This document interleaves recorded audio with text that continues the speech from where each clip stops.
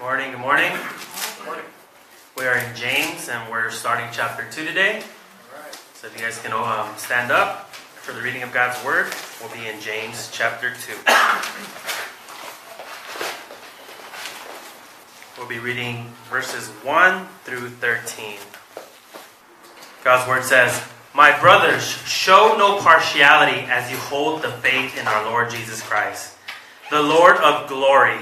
For if a man wearing a gold ring and fine clothing comes into your assembly, and a poor man in shabby clothing also comes in, and if you pay attention to the one who wears the fine clothing and say, 'You sit here in a good place,' while you say to the poor man, 'You stand over there,' or 'Sit down at my feet,' have you not then made distinctions amongst yourselves and become judges with evil thoughts? Listen, my beloved brothers, has not God chosen those who are poor in the world to be rich in the faith and heirs of the kingdom which he has promised to those who love him? But you have dishonored the poor man and the rich, the ones who oppress you and the ones who drag you into court. Are they not the ones who blaspheme the honorable name by which you were called? If you really fulfill the royal law according to the scripture, 'You shall love your neighbor as yourself,' you are doing well. But if you show partiality, you are committing sin and are convicted by the law as transgressors. For whoever keeps the whole law but fails in one point has become accountable for it. For he who said, 'Do not commit adultery,' also said, 'Do not murder.' If you do not commit adultery but you do murder, you have become a transgressor of the law. So speak and so act as those who are being judged under the law of liberty. For judgment is without mercy to the one who has shown no mercy. Mercy triumphs over judgment." This is the word of the Lord. Let's pray that God will speak to us this morning through his holy word.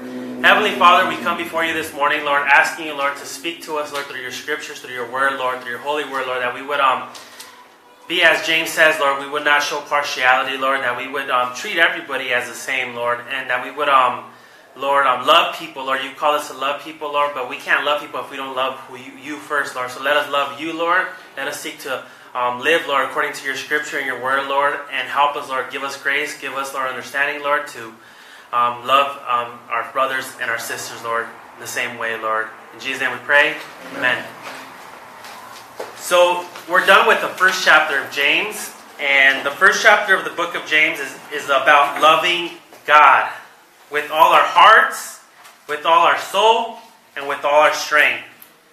It describes what faith is, and it's trusting relationship with God that is foundational to experiencing life as it is, as opposed as how it seems. It's about loving God in our trials, because first chapter of James is talking about trials and temptations, and loving God in the midst of that, through that. It is loving Him more than our idols, things in our lives that we have to have God first in our lives, and those idols need to be torn down.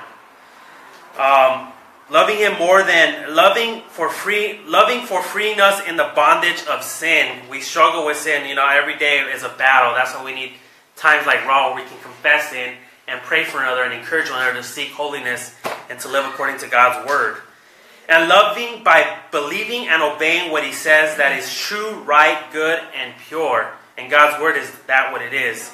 So we got to read scripture and believe it. We ended our study of chapter with James addressing two ways we deceive ourselves about who God and about His word. One way we deceive ourselves is convincing ourselves that hearing God's word is enough. Sometimes, we'll go to Bible study, we'll come to church, we'll hear sermons in the car, we'll read our Bible, but hearing God's word is not just in and of itself enough. We can't just hear God's word because then we're just listeners, we're just hearing, but we have to apply it in our lives. We got to live it out. We got to be challenged to seek to obey God's scripture, and He gives us the grace, and we pray.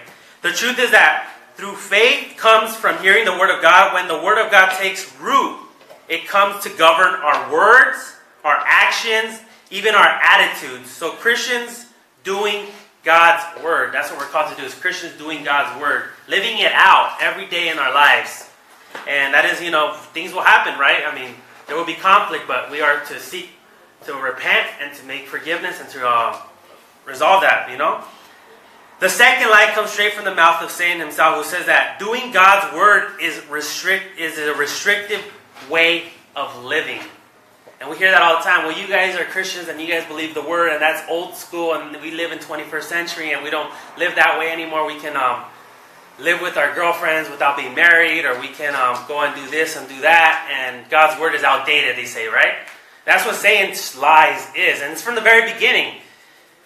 It's saying that that God is in fact a cosmic killjoy who tells his children lies so that they won't have fun. Like if we're to live a life of Christianity that is like with no fun, like all the fun things is sin. But in reality, the true life is experienced when we love God and we know who God is, and in the gospel.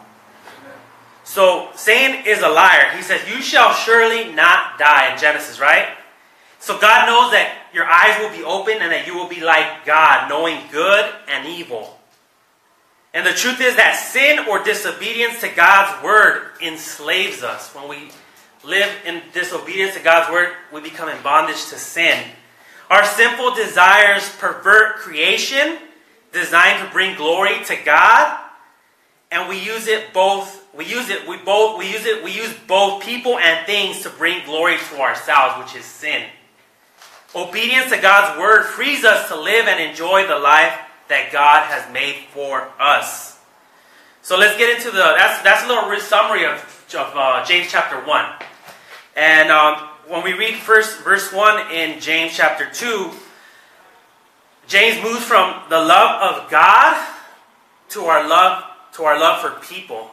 Because those are the two greatest kinds. Love God with all your heart, mind, soul, and strength, and love your neighbor as yourself. And some people say, well, just love people, but you don't really have to love God, because if I love people, then no, you have to love God first, because ultimately it's vertical and then horizontal. Our love for God is a primary to our love for people. Love for God is primary to our love for people. We cannot love people without first being loved and loving God. Because we can't do good for the sake of doing good. Good is God. God is good. And I've talked to people when I'm witnessing, they're like, well, we can't just treat people and do the right thing. But we failed. We are sinners. We're always going to be sinning against one another. And we sinned against God primarily. So we need our relationship with God to be right before we can have a relationship horizontally to be right. We can easily be tempted to become religious, focusing on an external display of faith to prove to ourselves and to others that we really love God. And that's just false religion. That's just fake, plain religiousness, But that's not truly honoring and loving God and loving your neighbor. But a genuine love towards others is not created from external pressure to be compassionate. It's driven by our faith in the gospel, in the good news. The more we understand the gospel and the good news, the more we will love one another, love people. And we'll be quick to forgive, quick to repent. When we fail to love others, it's not simply cold, insensitive, or selfish. It is a failure to believe the gospel. One of the most common ways in which we do this, James says, is to show favoritism or to show partiality. Favoritism literally means receiving the face.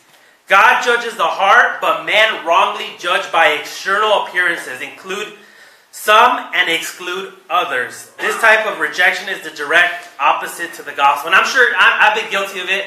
I mean, I'm sure we've all been guilty where we see someone and they're dressed in a suit and tie, and you're like, all right, he's like, and then you see a homeless person and you're like, you don't even want to see them or shake their hand or, And we do that all the time. And that's not the way God tells us we got to treat people equally and love everyone in the same way. Before he gives a particular example of how this is being played out in the life of the church, James emphasizes the fact that an attitude of favoritism and faith in Jesus are incompatible. You can't have favoritism and have faith in Jesus. He uses an unusual title, calling Jesus the Lord of Glory.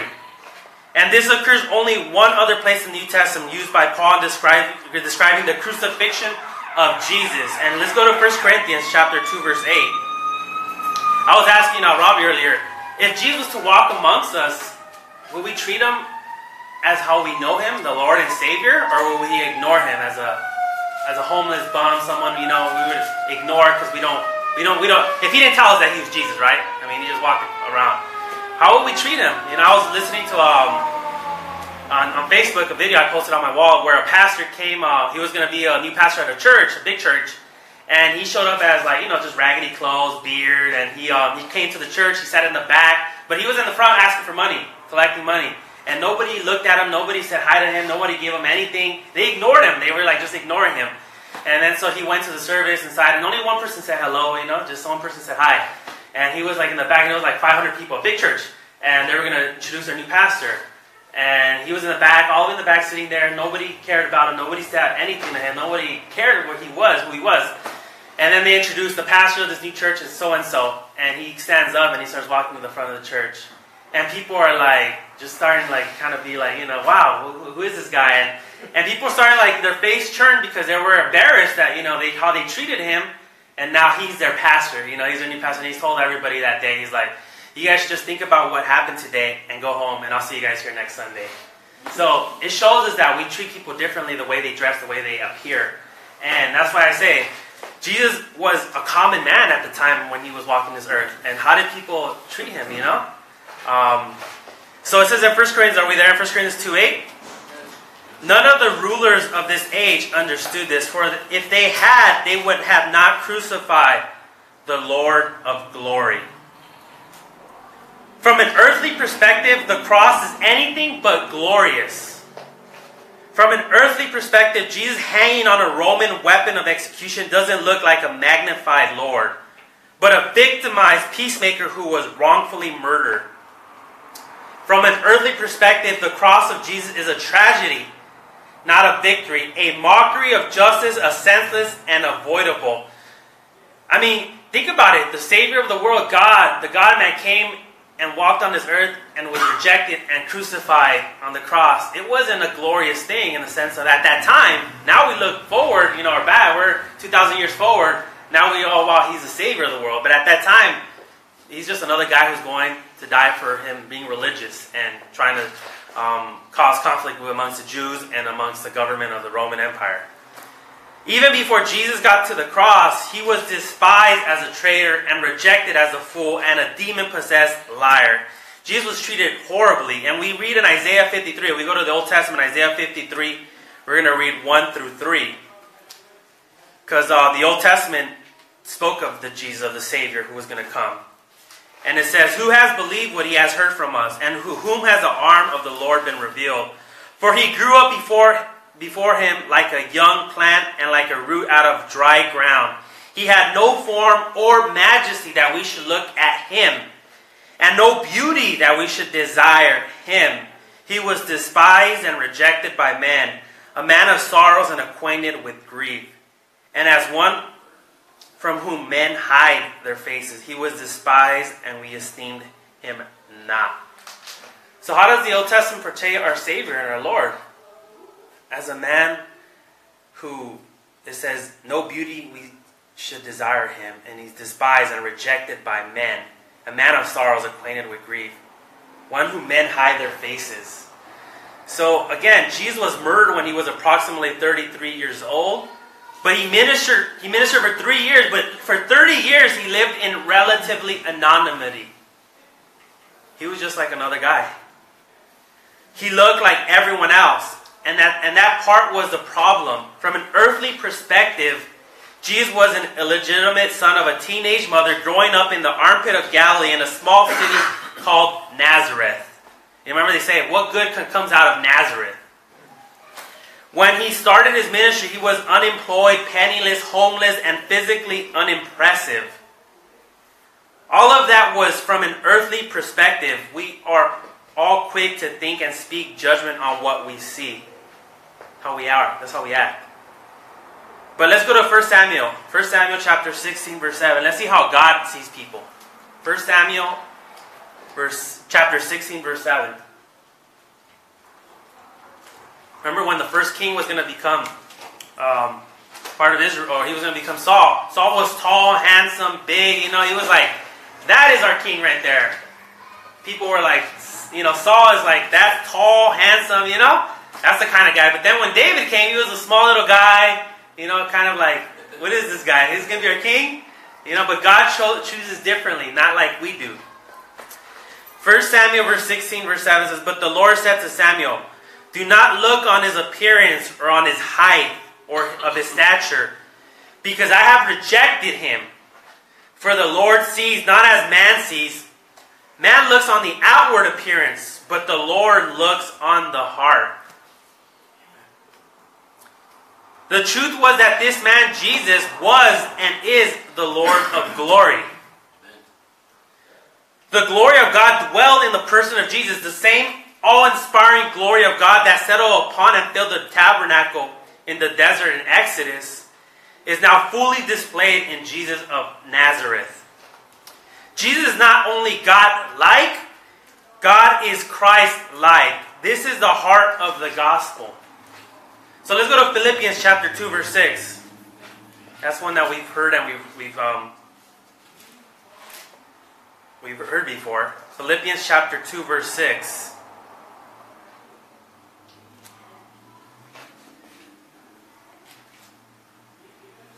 It says, "Though he was in the form of God, made himself nothing, taking the form of a servant, being born in the likeness of men."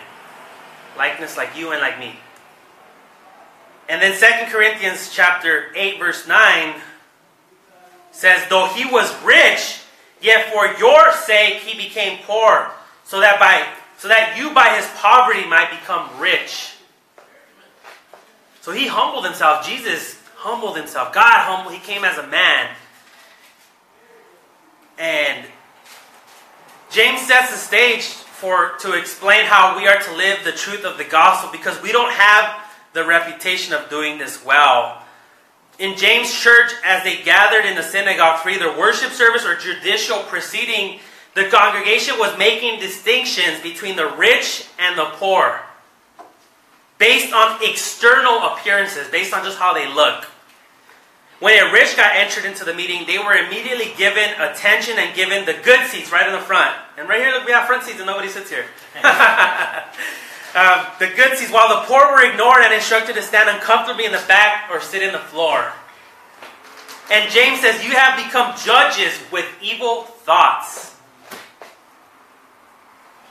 We all do this. We all judge people. We all show partiality. If we're honest, we do it. I mean, right now in our culture is a very controversial racism, right? Showing people have racism within them. They're the color of their skin. So in James' church, it's most evident in the relationship between the rich and the poor. We treat people differently according to their outward appearance. But in our church today, it can be any number of things: rich, poor, educated, uneducated, fat, skinny, artistic, non-artistic, pretty, ugly, talkers, non-talkers, young, old, singles, family. The list goes on. We all have our scales we measure people, demonstrating our various prejudices. We gravitate towards those who are like us or retreat from those who are not. We judge whether or not a person can help us or not, and we reject those who can't and accept those who can. So verse 5, to choose the poor. Practically, James can't believe this because the rich they're not, in a sense, they're not good people towards them. He can't believe that they're giving more respect to the people who treat them so terribly, in addition to blaspheming their Lord. They, like us, are consumed with measuring all things according to the world's standard of success. I mean, think about it. If a celebrity walked in here, or a politician, or someone famous, we would not all huddle around them and start, but if just an ordinary person come by, we have to have that same mentality, treating the common person, as if you were not just elevating because of their status or who they are, Spiritually, James tells them this behavior is contrary to the gospel. Favoritism, survival of the fittest, is the world system, and the gospel is a complete reversal of the world system. So as Tim Keller writes, if you guys listen to Tim Keller, he's a pastor in New York, but he retired, but he writes a lot. And he says, Jesus wins our salvation through losing. Christ wins our salvation through losing. Achieves power through weakness and service. Comes to wealth through giving it all away. And those who receive his salvation are not the strong and the accomplished, but those who admit that they are weak and they are lost. Believing this changes everything. In Jesus, we understand that we are saved by pure grace. We're saved by pure grace. And so we stop seeking approval, success, or salvation in material things. We're talking about that earlier right back there. How do we understand grace? Amazing grace, that we deserve nothing and God gave us everything. We're the most blessed people in this planet. And if we stop judging those around us in the same way, if we don't, then we believe we're better and we don't really understand or believe the gospel. I think we have to not get away from that whole, even as we grow in our understanding of who God is and as we grow in our walk with the Lord, 5, 10, 15, 20 years, and new people come in, we can't look down on them. Oh, these are just the new Christians who don't know our 5 points of Calvinism. They don't know theology. They don't know eschatology. We have to treat them the same way. They're new. We were one time barely starting in our walk in our faith. One time we were even lost in our sins. We were rejecting God and living like devils, out in this world. So we can't look down on people because that's not a gospel thing.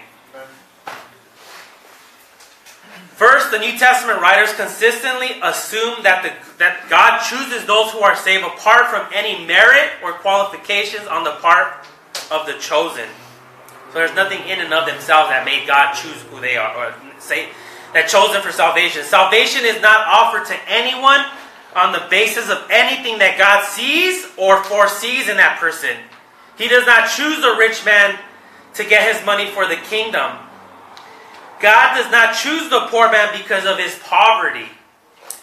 God does not choose those whom he foresees will one day trust in him, because that would make salvation depend on something that originates in fallen man. We actually talked about this on Friday on Theology Night. How does God choose people? Nothing in and of itself of you. So God does not choose who he foresees will one day trust in him. So God's not looking down the courier of time saying, oh, you're going to pick me? Okay, I'm going to pick you. He doesn't do it that way. He chose you before the foundation of the earth. Before you were born. So because that would make salvation, okay, so, and that's actually, we're not going to go there, but if you want to look more into that, it's in Romans chapter 9. Romans chapter 9, 11 or verse 16. God's choice is completely based on his grace and on his purposes. James does not stop here to explain or defend the doctrine of God's sovereign election. He assumes that his readers know and believe this, and so he uses it as a reason as why they are doing they are wrong to favor the rich and despise the poor. When they do this, they align themselves opposite to God, who often chooses the poor to be rich in faith and leaves the rich to perish along with their wealth. And we read that in chapter 5, verse 1 through 6 in James. He's going to talk about it later on. We'll get to it. James is not teaching that God chooses all poor men for salvation and passes over the rich men. So he's not favoritizing the poor or the rich. He's not saying the rich are bad and poor is good. It's not like that. Rather, it was obvious in the early church that many more poor people had trusted in Christ for salvation as compared to the rich. But there were some rich people like Zacchaeus, Nicodemus, Barnabas, Philemon, etc. But the numbers were slanted towards the poor. That's why Paul wrote to the Corinthians. Let's go to 1 Corinthians 1:26. 1 Corinthians 1:26 through 29.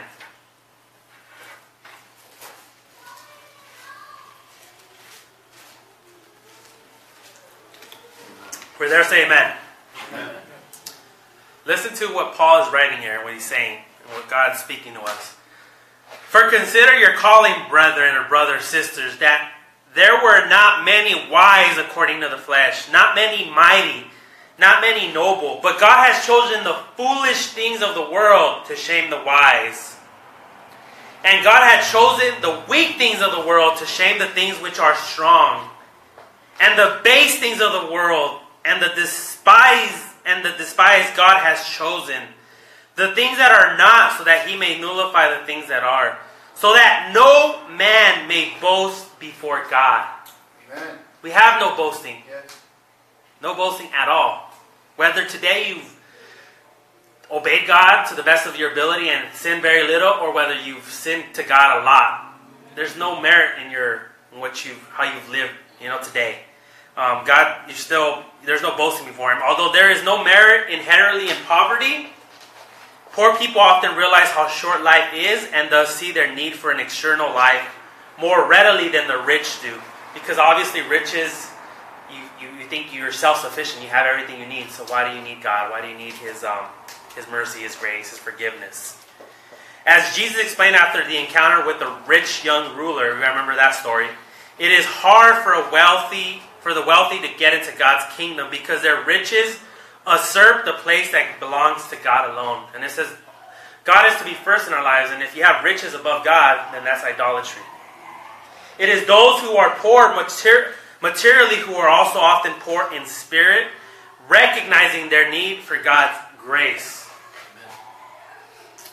So let's read James chapter 2, verse 8 through 11. If you really fulfill the royal law according to the Scripture, you shall love your neighbor as yourself.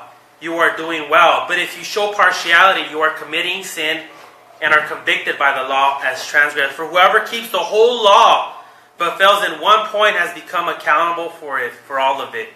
For he who said, do not commit adultery, also said, do not murder. If you do not commit adultery but do murder, you have become a transgressor of the law. Actually, I want to talk a little bit about that whole issue of if you break one, you break it all. I mean, when you evangelize to someone, they say, oh yeah, are you a good person? They say, yeah, I'm a good person, but if you haven't murdered, but the Bible says if you hate your brother, you're a murderer in your heart. It says do not commit adultery, but if you look with lust, you're an adulterer with that person in your heart. So, we've broken those commandments. If you tell a lie, you're a liar. If you take something that, irrespective of its value, you're a thief, right?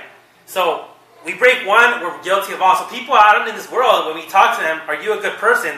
There's no one who's good. Not one. That's what Jesus told the rich young ruler. No one's good. Not even one. I'm God. Jesus was telling the young rich ruler that he was God.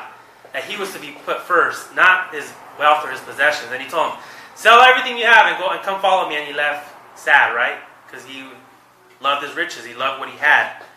So we're all sinners. That's our equal playing ground. We're all sinners. We're all in need of God's forgiveness, His grace, His mercy.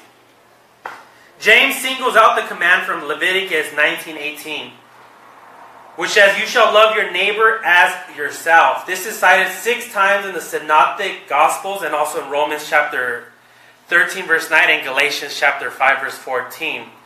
Jesus referred to it as the second great commandment, which is after, you shall love the Lord your God with all your heart, with all your soul, and with all your mind.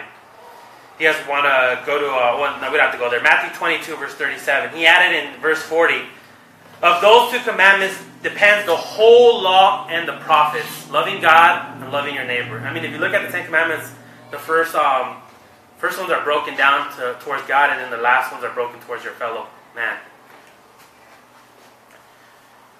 So it says, you shall, let's go to, so it says, on those 2 commandments depend the whole law and the prophets. Just prior to the command to love our neighbor, Moses wrote Leviticus 19:15, which says, you shall do no injustice in judgment, you shall not be partial to the poor, nor defer to the great, but you are to judge your neighbor fairly. So part of biblical love for one's neighbor includes treating each other fairly and not impartially. James charges them to fulfill the royal law, the seemingly simple command of Christ to love your neighbor as yourself. Living the royal law means really loving as opposed to just not hating them. There's a difference there, right? When I just don't like them, or I don't care about them, but like loving them is intentional. You have to go out of your way to love someone. So the question is, how did our King love? How did our King love? Which is our example, right? Our King of glory served and was rejected so we didn't have to be. Our King died so that we might be treated like royalty. We are to treat others like royalty. Considering others are more important than ourselves, including their needs, their wants, their words, their deeds. It's actually not being selfish, putting others before yourself. We fail to live out the royal law when we only love those who are easy to love. Isn't it? So imagine people who do good to you. It's easy to love them who do good to you, right? But those who do bad to you or who offend you, that's the people who you have a lot of trouble loving. So we're called to love them too. Remember, what did Jesus say? Is it if those who do good to you, you can love, but those who do persecute you, you are to love those who persecute you. And that's how we are to live our lives. So, such a practice not only dishonors our neighbor, but it dishonors Jesus himself, who was neither rich, nor beautiful, nor successful by the world's standards. James was aware that many would dismiss their offense as not a big deal. And writing to mainly Jewish Christians, he uses the law to emphasize that this is not some trivial offense.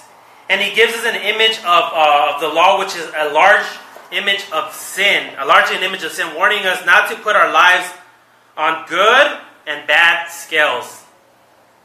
So God's moral law is not like a pile of stones that if one is taken away, still looks like a pile of stones. The law of the law is like a plain glass that if you throw a rock to it, a stone, it all breaks, it shatters. It's never going to be the same, right? Well, I didn't hurt that person, you may say, but you didn't love them either. Sometimes we say, well, I didn't hurt him, but did you love him? Did you care about him? Did you pray for him? Did you share the gospel with them? And we look at the Good Samaritan as an example. The rejection of others offends God as much as it offends him for adultery or for murder. We always think of adultery and murder as a greater sin than indifference or favoritism, partiality. James 2:12-13 says, "So speak and so act as those who are being judged under the law of liberty. For judgment is without mercy to the one who has shown no mercy. Mercy triumphs over judgment." So looking past the filth, the gospel, James commands us to do more than just silently not judge. He commands us to speak, to act in line with the gospel. It's easy and natural for us to assess people within minutes, even seconds, declaring them as acceptable or not acceptable. When you look at someone, you're like, oh yeah, I like this guy, oh I don't like that guy. It's easy to do that. We are to live, to aspire to live, and to love like Jesus. So let's go to Matthew chapter 22. Matthew chapter 22, verse 16.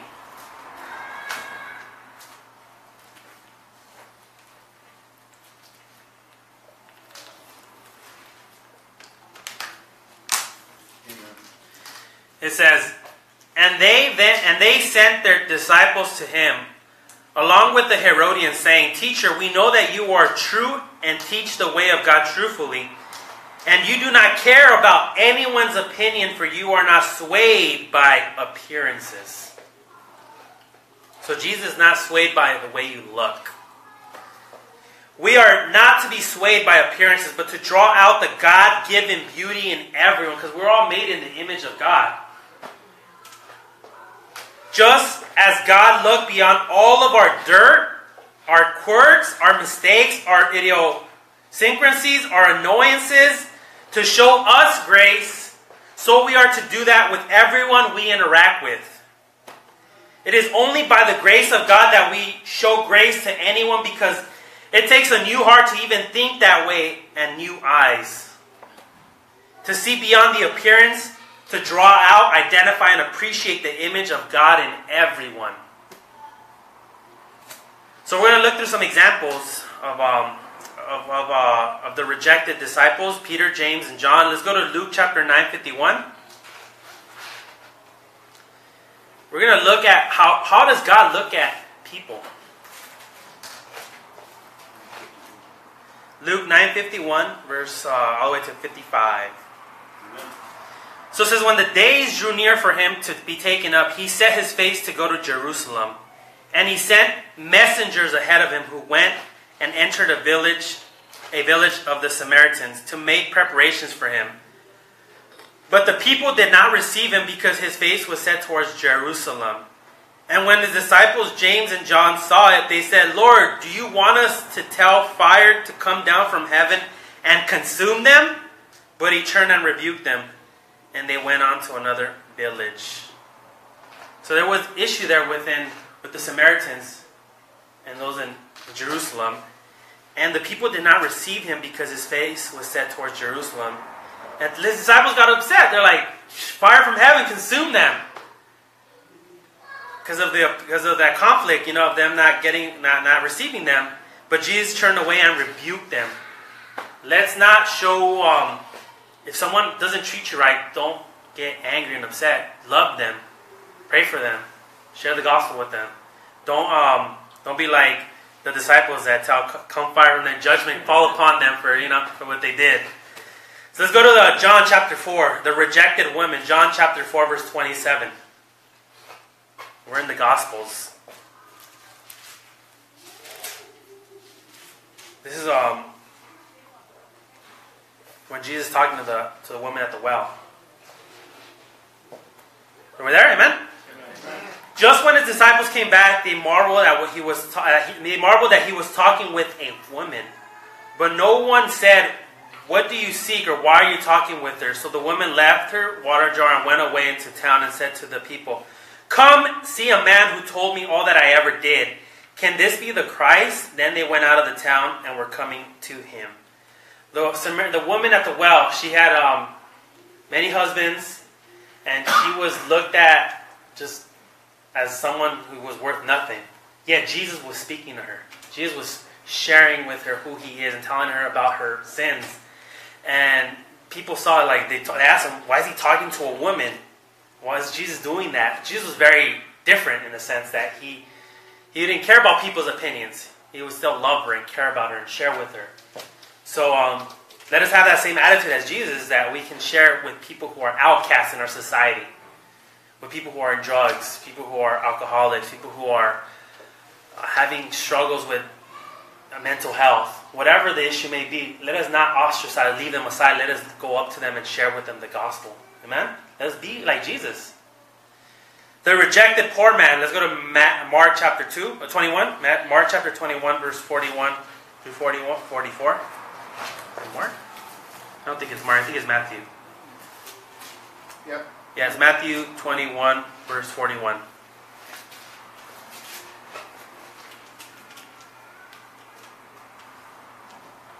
And it says, "And he sat down opposite to the treasury and watched the people putting money into the offering box. Many rich people put in a large sum. And a poor widow came and put in 2 small copper coins, which make a penny. And he called his disciples to him and said to them, 'Truly I say to you, this poor woman has put in more than all those who are contributing to the offering box. For they all contribute out of their abundance, but she out of her poverty has put in everything she had, all she had to live on.'" So we look there as God doesn't care about what you're giving him financially. He's looking at your heart. If you have a little, you give a little. God sees the intentions of your heart. Those people had a lot, so they were giving. But the person who didn't have much, whether she just gave a penny, 2 copper coins, Jesus still honored her and loved her and said, she's given all that she had. She can only do that. So God doesn't see what we do for the sake of just the financial, the great how it is. He sees more of the heart in a man. So again, not the outward appearance, the heart of a person. The rejected rich man. Let's go to Luke chapter 19. The story of Zacchaeus. I'm sure we've all heard it. The story of Zacchaeus hanging on that tree, trying to see Jesus. He was a guy who people hated. They despised him because he was a tax collector and he was taking people's money and making profit out of that. So he was oppressing people. So they didn't like him. You probably didn't like. I probably wouldn't like him. You probably wouldn't like him either, right? If he was doing that to you or to me. So it says he entered Jericho and was passing through, and there was a man named Zacchaeus. He was a chief tax collector and was rich. And he was seeking to see who Jesus was, but on account of the crowd he could not, because he was small of stature. So he was a short man. So he was rich, but he was short. So he ran on ahead and climbed up into a sycamore tree to see him, for he was about to pass that way. And when Jesus came to that place, he looked up and said to him, "Zacchaeus, hurry and come down, for I must stay at your house today." So he hurried and came down and received him joyfully. And when they saw it, they all grumbled. So people are grumbling. He has gone to be the guest of a man who is a sinner. And Zacchaeus stood and said to the Lord, Behold, Lord, the half of my goods I give to the poor. And if I have defrauded anyone of anything, I restore it fourfold. And Jesus said to him, Today salvation has come to your house, to this house. Since he also is the son of Abraham, for the Son of Man came to seek and to save the lost. Amen? Isn't that a story right there of not appearance, of how he's rich, he's short? I don't know if he was good looking or not, but I mean, Jesus went after him because of Jesus wanted to he knew his heart, Zacchaeus, and he was going to be saving him. He was going to transform him. So mercy triumphs over judgment. When Jesus is called to a friend of sinners, how quickly we forget that we are the sinners he is talking about. Me and you. He's a friend of sinners, but we're included in that. We judge ourselves as worthy and others as not. I pray that our community will be a gospel community, one that truly lives out the same mercy that God has shown us. Where we no longer fear being rejected because we're surrounded by people who truly believe the gospel. Where we view ourselves as broken but part of a larger mosaic that God is building, each with its own shape, size, and color. You type A, B, C, D, educated, uneducated, tall, short, big, small, rich, poor, artistic, organized, unorganized. God's community is diverse. We're all different. As part of this body, you have something that no one else has, and you are part of the body that by your silence makes us less. And to those who think that we don't need any other parts except the one shaped like you, in the end, will not be judged by the work of Christ, but by your own works. And they will be found guilty under the law of Christ. Our motivation for loving others is not in the person we're loving, but in the mercy which He showed us undeserving sinners. So we love others in the same way that God has loved us. And we've been shown much love. We've been shown much grace. We've been shown much mercy. So let us extend that to one another. Let's pray.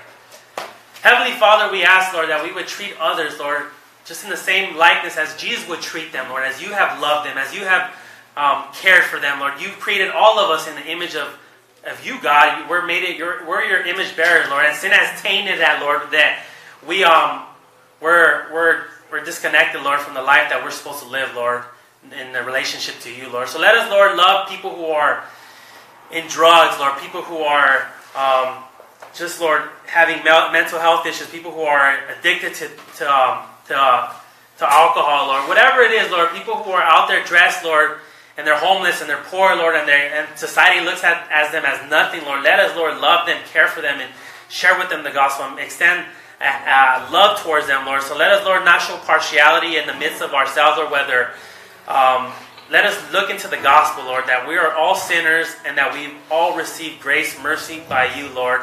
And let us love one another, Lord, as you've called us to, Lord. And love you, Lord, above all things, Lord. In Jesus' name we pray. Amen.